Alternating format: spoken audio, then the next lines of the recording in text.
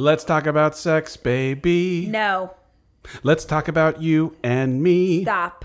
Let's talk about all the good things and the bad things that may be. I'm proud of your voice. Let's talk about sex. No, for real. We have done an episode on our sex life. Let's talk about sex. Okay, stop. This is for reals. We've done a podcast episode. It was one of the most popular we ever did. And we thought maybe it would be helpful for y'all if we didn't just talk about our opinions on sex. We brought in an expert. A professional. So this week, we're having a conversation with Vanessa Marin, a sex therapist who has worked with everybody from O Magazine to Refinery 29 and now is sharing her wisdom with y'all. Hi, guys. I'm Rachel Hollis. And I'm Dave Hollis. And we're married. For like 14 years. And together for 16. We have kids. 4 kids. Which is like 1,000 kids. We've also been foster parents to 4 kids as well. We're running a business together. We do a lot of things. That is a lot of things. But we feel like it's possible. We know it's possible to have an exceptional relationship regardless of the stresses you have in your life. That's why we decided to do a podcast together. It's called Rise Together. So if you want some tips and tricks on how we kind of get through all the things, this is it. Come on down. Here we go.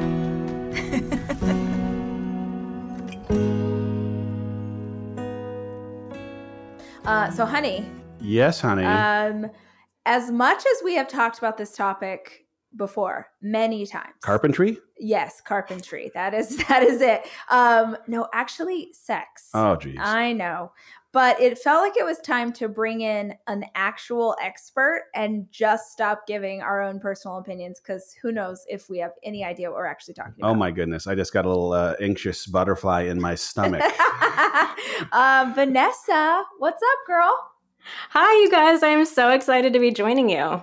Yeah, no, thanks so much for coming on board and chatting with. Oh, yeah. Just, yes. I mean, I hate to interrupt you, but I'm going to just make the caveat for the humans who sometimes mistakenly put Rise Together podcast on in a vehicle where humans that are smaller might be driving in the car. Point. Number one, you know better, Pam. Don't you let your kids listen to our relationship advice. But separately, this episode in particular is going to be of a nature that is definitely not appropriate for small humans. Yep. So, or even medium-sized humans. So maybe even large humans. We're not sure yet. It hasn't happened. So before we jump into all of our questions that we have for you, will you tell us a little bit about your career and why you are an expert on this subject? Yeah, I'd love to. So I am a sex therapist and a coach and writer. And really, my entire career boils down to my parents trying to have the talk with me. When I was about 11 or 12, we were in our minivan. We were cruising home from grandma's house. And I saw my mom look at me in the rearview mirror. And she said, so, if you have any questions about, you can ask Dad and I if you want to. It's okay.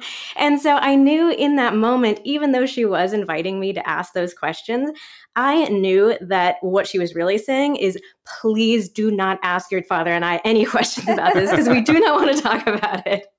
And so I remember even at that really young age thinking, wow, why are Mom and Dad so embarrassed about this? And at that time, I really did have a lot of questions. I was hearing things on the playground. I was, just very curious about this. And I remember feeling very disappointed that we couldn't talk about it.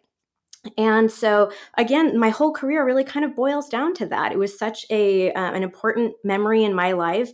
And I really had that belief of, this shouldn't be so hard. I already knew, this is normal. Everybody does it. It's okay. It's healthy. Why can't we just talk about it in an open and upfront manner? So that's really what my entire career boils down to. So why do I'm sure you know all of the exact reasons, but why do people struggle so much with this subject? Why does it come up as embarrassing or shameful? What is that shows up in our culture where it is this taboo thing that we're not supposed to talk about openly?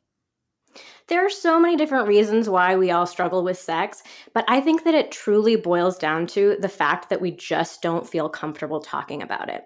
So we don't have open conversations, we don't give people resources, and so we just create this atmosphere that it's something that you can't talk about, you're not supposed to talk about. If you're having any problems in your relationship, you're certainly not supposed to talk about it.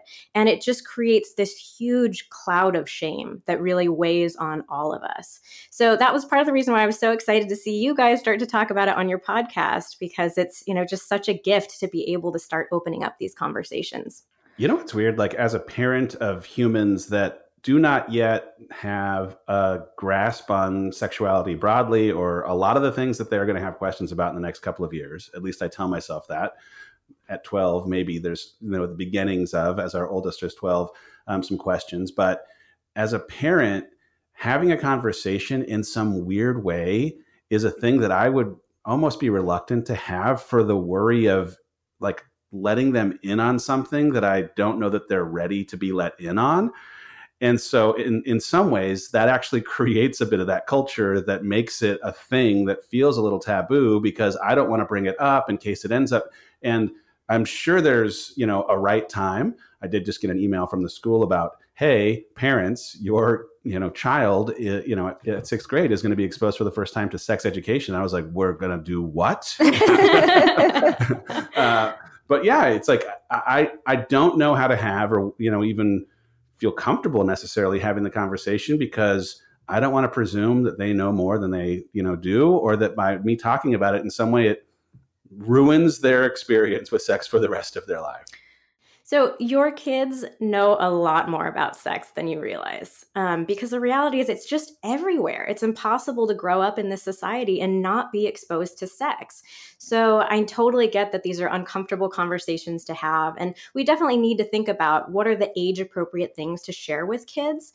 But the reality is that our children are getting exposed to sex at such a younger age than most people realize. And, being exposed to so much more about it too than we realize. So being able to have those initial conversations and control and guide what your kids are learning is really, really important. Well, I think especially because as adults, it's really easy to look back on those conversations we had with our parents or didn't have with our parents, and how that shapes the way we perceive sex when we are old enough to have it.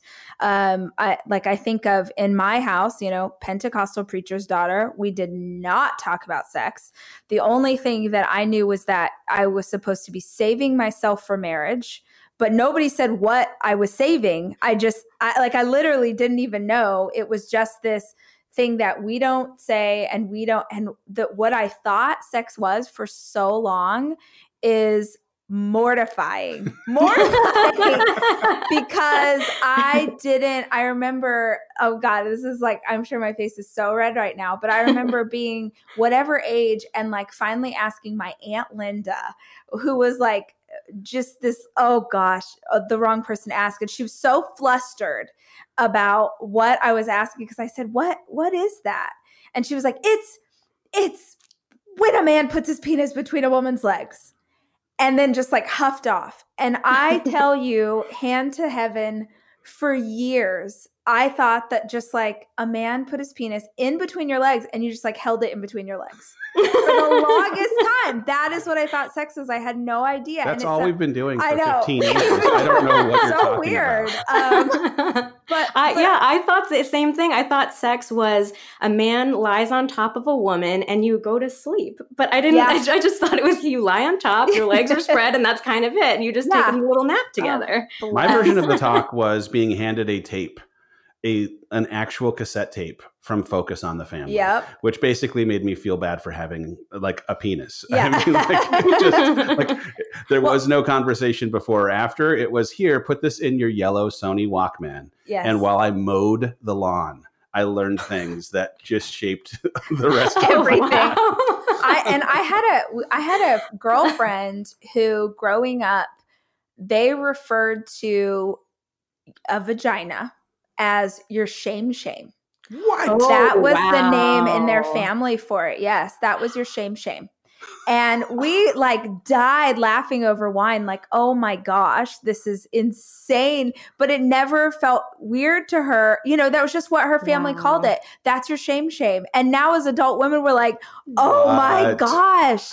So there's so much stuff your family of origin gives you around this topic. So let's say that listeners are laughing with us or nodding along. They have their own, we all have our own special brand of, you know, whatever, when it came to sexuality and growing up. If it's something that is embarrassing for you or shameful for you, like let's say you're, this is my own story. Like I was a married woman and still carried a lot of shame around this, like about enjoying it or just all the things. Cause I still had all of this stuff in my head from like, you're supposed to be a good girl and I don't know how to be a good girl and a freak in the sheets at the same time. So if someone's listening to this and they understand that narrative, what are some of the things that can help you get past that, that worry that it's embarrassing or that it's shameful to enjoy sex with your partner? Selling a little or a lot? Shopify helps you do your thing, however you cha-ching. Shopify is the global commerce platform that helps you sell at every stage of your business. From the launch your online shop stage, to the first real-life store stage, all the way to the did we just hit 1 million orders stage. Shopify's here to help you grow. Whether you're selling scented soap or offering outdoor outfits, Shopify helps you sell everywhere. From their all-in-one e-commerce platform to their in-person POS system, wherever and whatever you're selling, Shopify's got you covered. Shopify helps you turn browsers into buyers with the internet's best converting checkout. 15% better on average compared to other leading commerce platforms. And sell more with less effort thanks to Shopify Magic, your AI-powered all-star. Shopify powers 10% of all e-commerce in the US. And Shopify is the global force behind Allbirds, Rothy's, and Brooklinen, and millions of other entrepreneurs of every size across 175 countries. Plus, Shopify's award-winning 24/7 help is there to support your success every step of the way. Because businesses that grow with Shopify. Sign up for a $1 per month trial period at shopify.com/Odyssey Podcast, all lowercase. Go to shopify.com/Odyssey Podcast now to grow your business, no matter what stage you're in. Shopify.com/Odyssey Podcast. Well, first and foremost, I hope just listening to this podcast will give you that belief. Will just, help you understand this is something that's totally normal and common and healthy and should not have any shame. So just, finding more resources like this is really helpful. There's another exercise that I really like that I highly recommend that everyone does. And what you do is basically make a list of every single belief that you were taught to believe about sex as a child, as a teenager, maybe even as an adult. Any belief that comes to mind, really small things, really big things, you can really go to town on this and spend a good amount of time.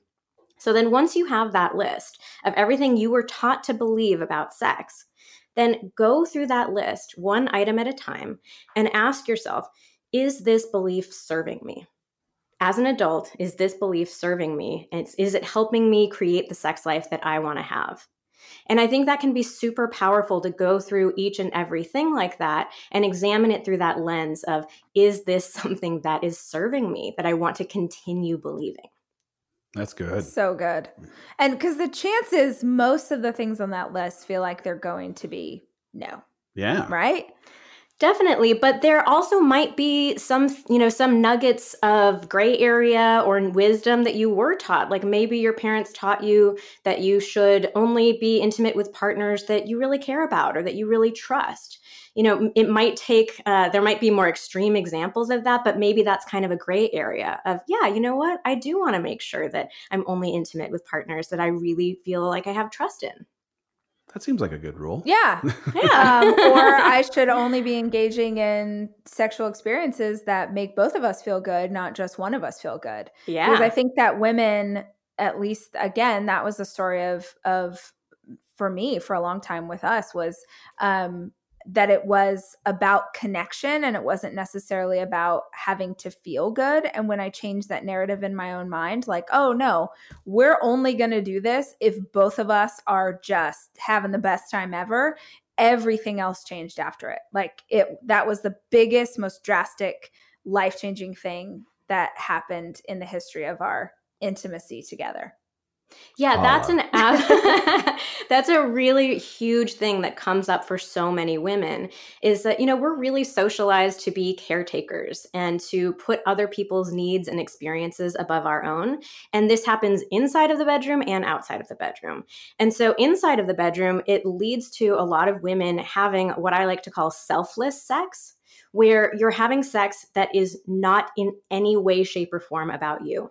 You're completely focused, on your partner's experience and on your own performance. Am I good enough for my partner? Am I making my partner happy? Is my partner attracted to me? And so I think, we can relate to showing up that way in so many different areas of our lives, and in the bedroom is no different. Oh, that's so good.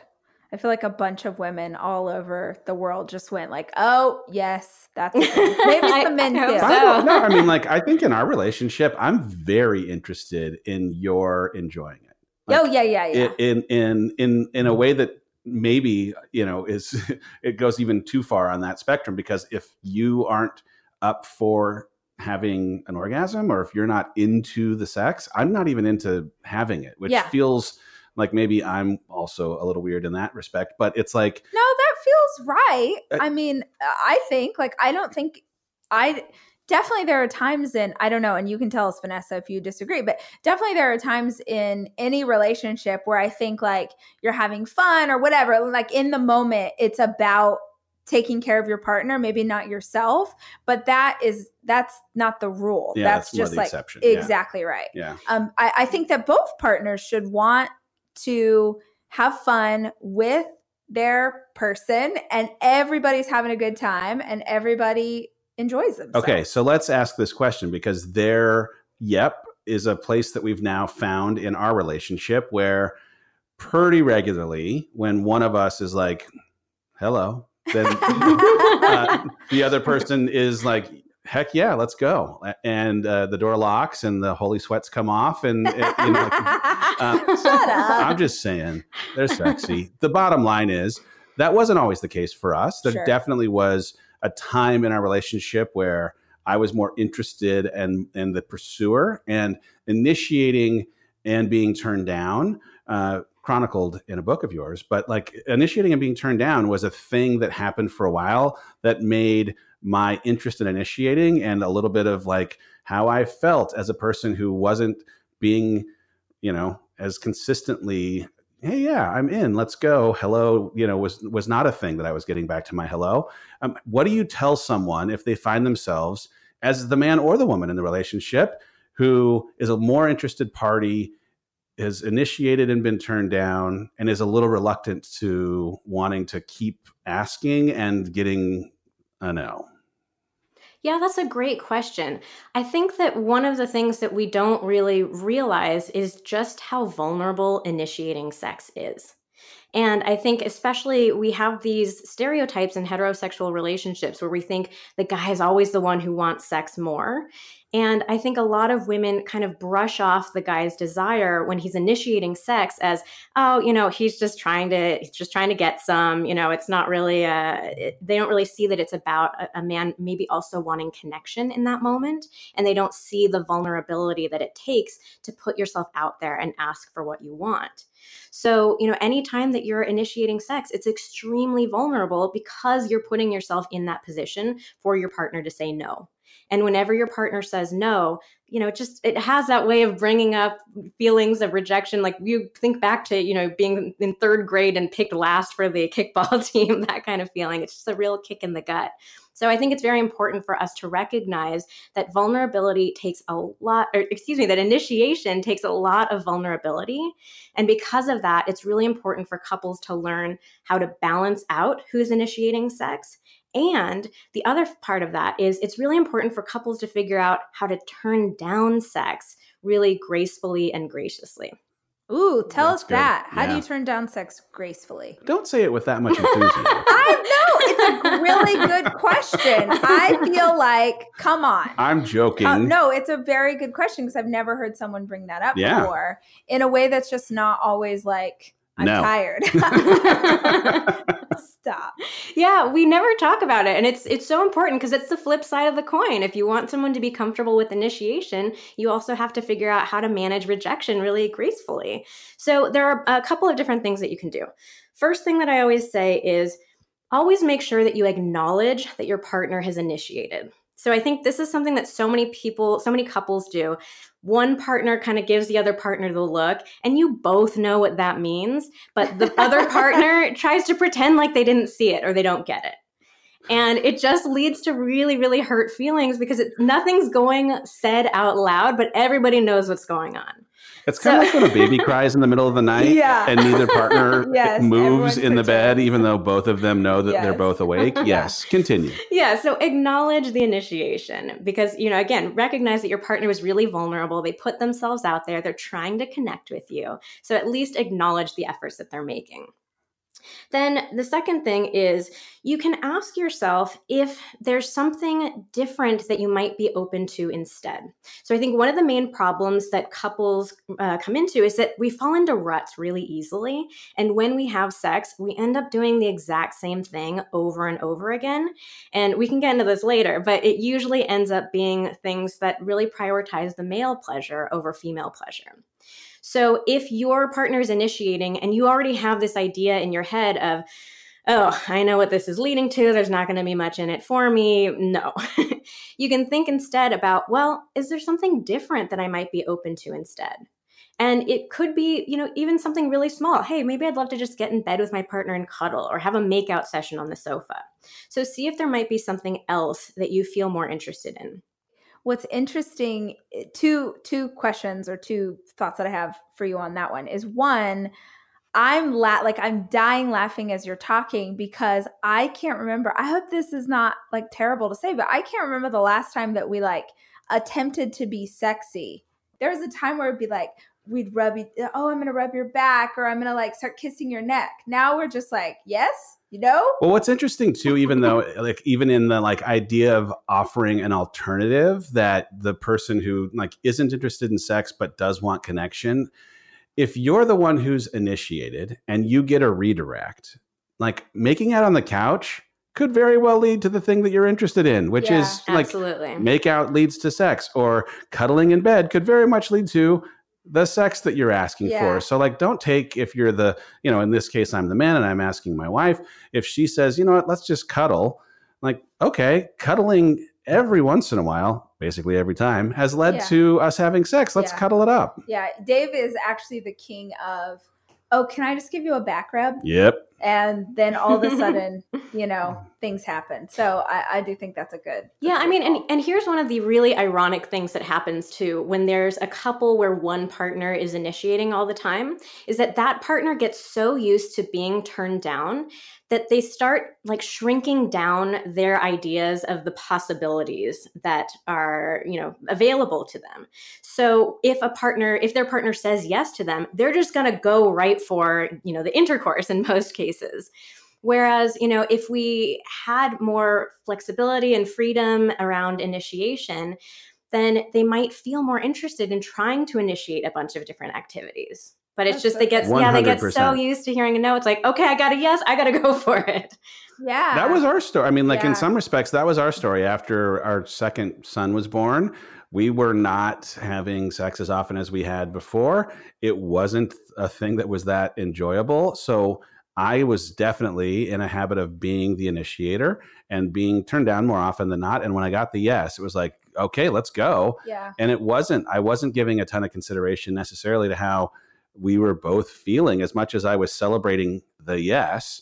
And it wasn't until Rachel really became determined to focus on her being as into the sex as I was into the sex that she was now initiating as much as I was initiating and having as good a time as I was, because of actually focusing on, well, how do I feel in this thing too? That's a good question then. If someone's listening to this and they have a totally different sex drive than their partner, what do you say to that? Okay, so the first thing with that is that this is completely normal. every couple has mismatched sex drives to some degree. You're never going to find a partner who wants sex at exactly the same time every single time you want it. And so, the challenge for every couple is that we have to work together as a team to have the kind of sex that we are both going to crave on a regular basis. So what I find is that mismatched sex drives are actually more often a case of mismatched sexual enjoyment. So when mismatched sex drives become a problem in a relationship, instead of just a reality that every couple goes through, it's typically because one partner is getting a whole lot more enjoyment out of sex than the other partner. That is so good. So then it's more about discovering what makes you both have a good time. Is that what you're saying? Absolutely. Yeah. This was the whole, we had a sexy September where we committed to having sex every day for an entire month with the mission every single time both of us finishing with an orgasm, so that we could figure out how to actually achieve that every time. And that exercise, I mean, by day 24, you're exhausted from having sex. It's awesome. But it also, though, like totally changed the way that we've, understood how to unlock the other person's interest in having sex, because we knew how to make them feel good. Absolutely. Yeah. And I think it just really comes down to being able to try new things with your partner. So I have like a 30-day sex challenge that I do that I have on my website, because the idea is, we tend to get ourselves into a rut. And again, we keep doing that same thing over and over again. And it's not very exciting to either partner. And so when we allow ourselves to be a little bit more creative and explore and maybe push our comfort zones a teeny tiny bit, we can discover so much more to sex and physical intimacy. And again, it's like there's such funny ironies because we don't talk about it. We end up, creating initiation that leads straight to intercourse. It doesn't end up being super fun for either partner. And like going back to what we were talking about a few minutes ago too, another irony is that I think a lot of women think that, they're so focused on their performance and on their partner's experience, they don't realize that there are actually so many men who, like you, Dave, care deeply about their partner's experience and want her to be enjoying herself. So let's say that you are interested in trying something, or you've always wanted, or you have a fantasy, or fill in the blank. But the idea of bringing that up makes you want to die. Like you need to be on vacation and have had just the right amount of tequila in order to even consider it. But that's not conducive to any sort of real life. So what do you say to someone who has something that they want to try, but is too nervous, scared, whatever, to talk about it with their partner? Well, first and foremost, I think it's really important to recognize that the fears that you have about sharing this with your partner are probably dramatically overblown, because the reality is that your partner wants to know what you like and want to try. Your partner does care about your pleasure. If they don't, I don't know why you guys are together. So, it's not a good relationship. So, but yeah, your partner wants to know. And the funny thing is that when I'm working with couples, I hear this kind of fear from the tamest things, like, oh, I want to try maybe lighting a candle while we're having sex. So people get really nervous about the smallest things. And I just try to keep coming back to that belief of your partner wants to know you. Just like your partner wants to know you outside of the bedroom, know your hopes and dreams and wishes and fears, your partner wants to know you inside of the bedroom too. I'm sorry for laughing. Fire safety is very important. You can use one of those little LED flicker candles instead then. I actually love that, because I feel like something that's so interesting to me is we're about to celebrate our 15th anniversary in May. Congrats. And thank you. And what is amazing is how what I like, or what we like, or what we enjoy doing together has changed over time. I think I thought naively when we got married that like this was just, we'd have it just this way, and these would be the three positions that we went to. But over time, it really has changed and shifted, which means not only do you have to have those conversations once, but you have to have them all the time. Like, hey, I'm interested in this, or I love it when you do that, but it shifts and grows as you grow as a person. And that's what makes sex so much fun. Like, really just think about what sex would be like if we had this exact same routine of things that we knew that we liked and we did it every single time. Like, okay, we're going to make out for 2 minutes and 30 seconds, and then you're going to kiss down my neck, like 13 kisses, and then you're going to slowly remove like, it would just be so boring if we did the exact same thing every single time. Sex is really at its best when it's exploratory, when it's our ability to play with our partner and just discover new things together. And it's just so important to know, like, you're never going to fully know who you are as a sexual being, because who that person is always changing. The way that my husband Xander and I had sex at the beginning of our relationship is dramatically different from the way that we have sex now. And I'm sure it's going to be dramatically different from the way that we have sex in 20 more years. So that's what makes it fun. What would you say to specifically women? I suppose men could have the same situation, but specifically women who listen to this and get really wrapped up in body image and allow body image to negatively affect their ability to enjoy the experience because they're worried about how they look or what their partner's thinking, or, you know, I do not understand this at all. I mean, like, I do not. No. I'm saying I hear the words coming from your mouth, and I definitely want to hear the answer, but I cannot imagine an angle, an amount of pounds, like a time of month, whatever, that like I wouldn't see your naked body and be like, let's have a party. I just don't like it. Just like the things that you're saying do not compute to me. Yeah. And I wonder how much it's like if you ever have those thoughts, it's like, I'm here to tell you and the rest of humanity, get them out of your head. Oh no, I don't have them anymore. Oh, I know I'm hot. I'm here for it. I have total body confidence. I love my body. But when we first were together, oh my gosh, like, how does my stomach look? How do my boobs look? Like, I worried about so many things because I was insecure, and I would be so nervous, like you were saying, Vanessa, you know, about his experience, like that he thought I was beautiful or sexy, or that I was arching my neck in just the right way, or whatever, that it took me mentally totally out of enjoying the experience because I was just nervous about how I looked. And I wish that it was easy to just say like, oh, that's dumb, but that's not. For a lot of women, this is a huge issue. So are there things that listeners can do if they're feeling insecure in that way to start to overcome those insecurities? Yeah, it's funny. I remember having this exact same conversation with my husband early in our relationship, where he said what Dave is saying. You know, I have never once looked at your body and thought, you know, oh, that looks kind of weird in this angle, or her belly is kind of pooching out in that angle. Yeah. It's like, if you're naked, it's good. Everything is good. And I remember just being so awestruck in that moment of, wow, that's really how his brain works. And, you know, over the course of my career, I've had the opportunity to talk to so many men about this topic because I know it's so sensitive for so many women. And I have honestly, in talking to thousands of men, I've never heard a single man tell me that he's conscious of these things that we women worry about. So I think just knowing that hopefully brings a little bit of relief. One thing that you can do as well is just talk to your partner about it. So at a separate time outside of the bedroom, just tell your partner, hey, you know, I really struggle with my body image sometimes, and I find myself really thinking about it in the moment when we're being intimate, and I don't want to be thinking that. I want to be able to be present with you. I'm just curious, like, what do you think about? And I am sure that you will hear some variation of what Dave just said and what my husband said from your partner. And that can be such a relief to hear.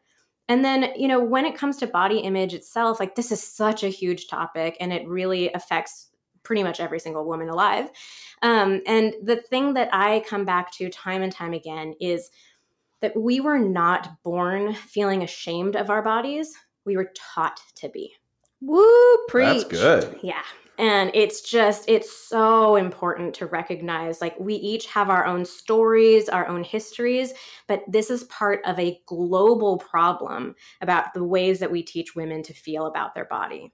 And so if you can't get fired up for yourself and wanting to have a healthier relationship with your body, Think about your children, like your daughters. What do you want your daughter to learn about her body? How do you want her to feel about her body? If you don't have kids, think about nieces or, goddaughters, just any sort of little girl in your life. Like, what do you want her to feel? What do you want this next generation of women to feel about her body? Another thing that was helpful to me, I think, when I was going through this, for what it's worth, is that at some point I just got so sick of this being in my head. I just like, this is so dumb and I don't want to think this way.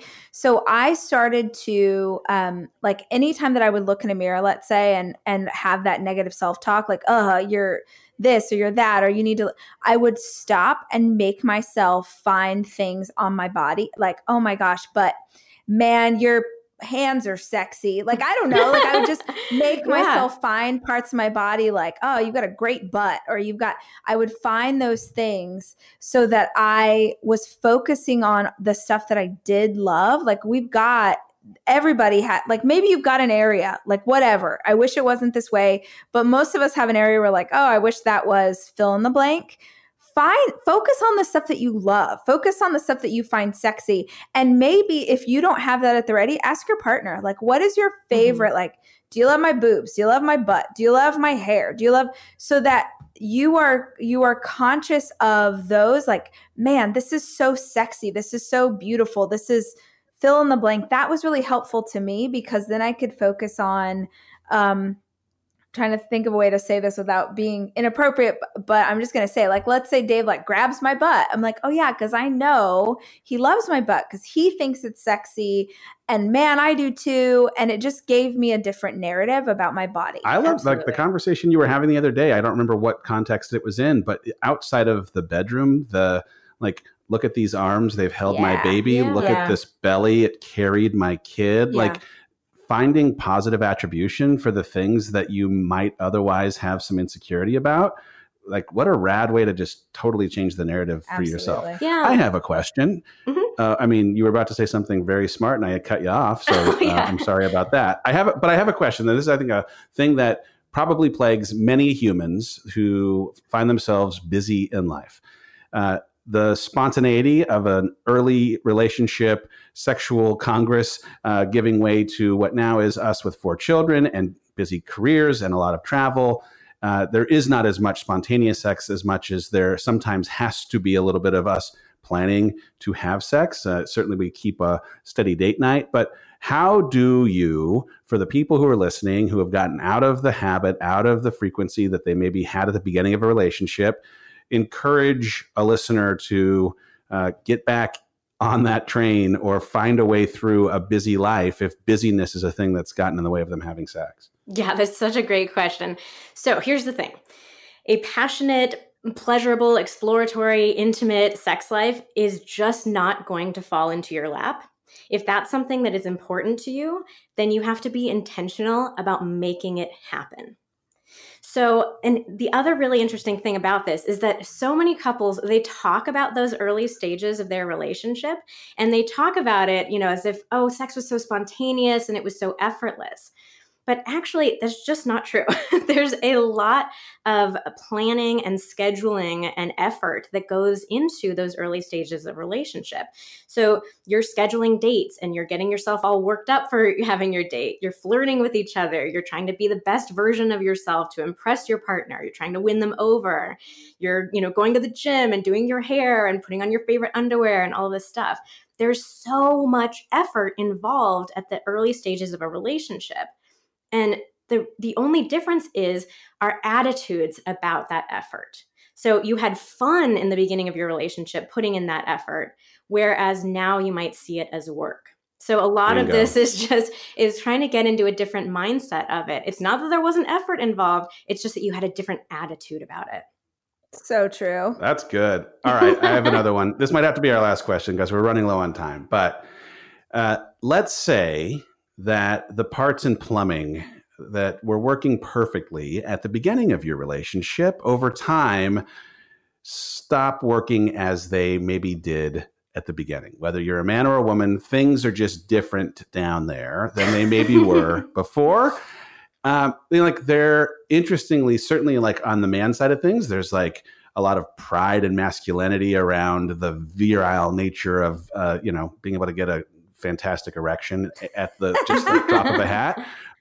And over time, that maybe is a thing that doesn't happen as easily. And for a woman, maybe feeling like you're able to receive an erection is a thing that just also I love how changes. delicately you're trying to I know. I'm explain trying to this not conversation. use lewd words, but guess what? Like there is a time when you might have to introduce lubrication. There's a time when you might have to introduce ED medication. Like it's a hard conversation, I'm going to guess, for a lot of couples to broach because of pride or shame or whatever it might be. And if you find yourself with plumbing problems, how do you... First of all, first step is you don't call them plumbing problems. Well, that seems like probably the root of step why this number one. exists as a problem. Yeah. But like what recommendation do you give to people who might be having trouble having it work as well as it maybe did at the beginning? Well, the first thing that we need to recognize is that we are not robots. Our bodies are not machines. They don't operate perfectly well every single time. So it's really not even a question of as you grow older. It's, throughout the course of your life, you're going to have experiences with your body not cooperating with what you want to do in your head. And I think that interestingly, one of the main dynamics that feeds into this is that we tend to be in so much of a rush to get to the sex. And we don't give ourselves, men and women, we don't give ourselves the opportunity to relax, to get into the mood, to get really, stimulated and feeling good. We're just trying to jump to the main event. And so if we can learn to slow down a bit and get more enjoyment out of all of the lead up to sex, then oftentimes performance issues are not an issue at all. That's so good. I like that. All right. Before we go, is there anything else we are huge advocates of therapy, generally speaking. Hey, if we've got a problem in our head, we, of course, would go just like we would if we had a problem in our gut. But to be honest, having a conversation with a sex therapist is not a thing that I thought would actually happen in my lifetime. Is there a thing that if listeners want to get more information, if they want the resources that you're talking about, where can they find more about you online? Yeah, they can find me over at vmtherapy.com. And I'm happy to put together a little page at vmtherapy.com/rise together just to give your audience some free resources and articles and tips just to get started on this process. I know that it can feel really overwhelming and intimidating, so I want to help out as much as I can. That's awesome. Yeah, cool. And, one of the huge parts of my business now is that I've built out some online courses because I know that sex therapy can feel really intimidating to people. The idea of, going into an office and talking about the most intimate parts of your sex life. So I started building these online courses and they've been very popular because it's just a much easier way to get all of these tips and resources and help open up conversations while still being able to be in the privacy and comfort of your own home. Thank you so much for taking the time and sharing your knowledge. I'm sure it's going to be so helpful to a lot of listeners, and we really appreciate it. Oh, I appreciate you guys so much for letting me come onto your podcast and embarrass you guys. And I just really, really appreciate that you've opened up these conversations. I think that you guys probably do not even know the impact that you've had just getting that started. So thank you for that.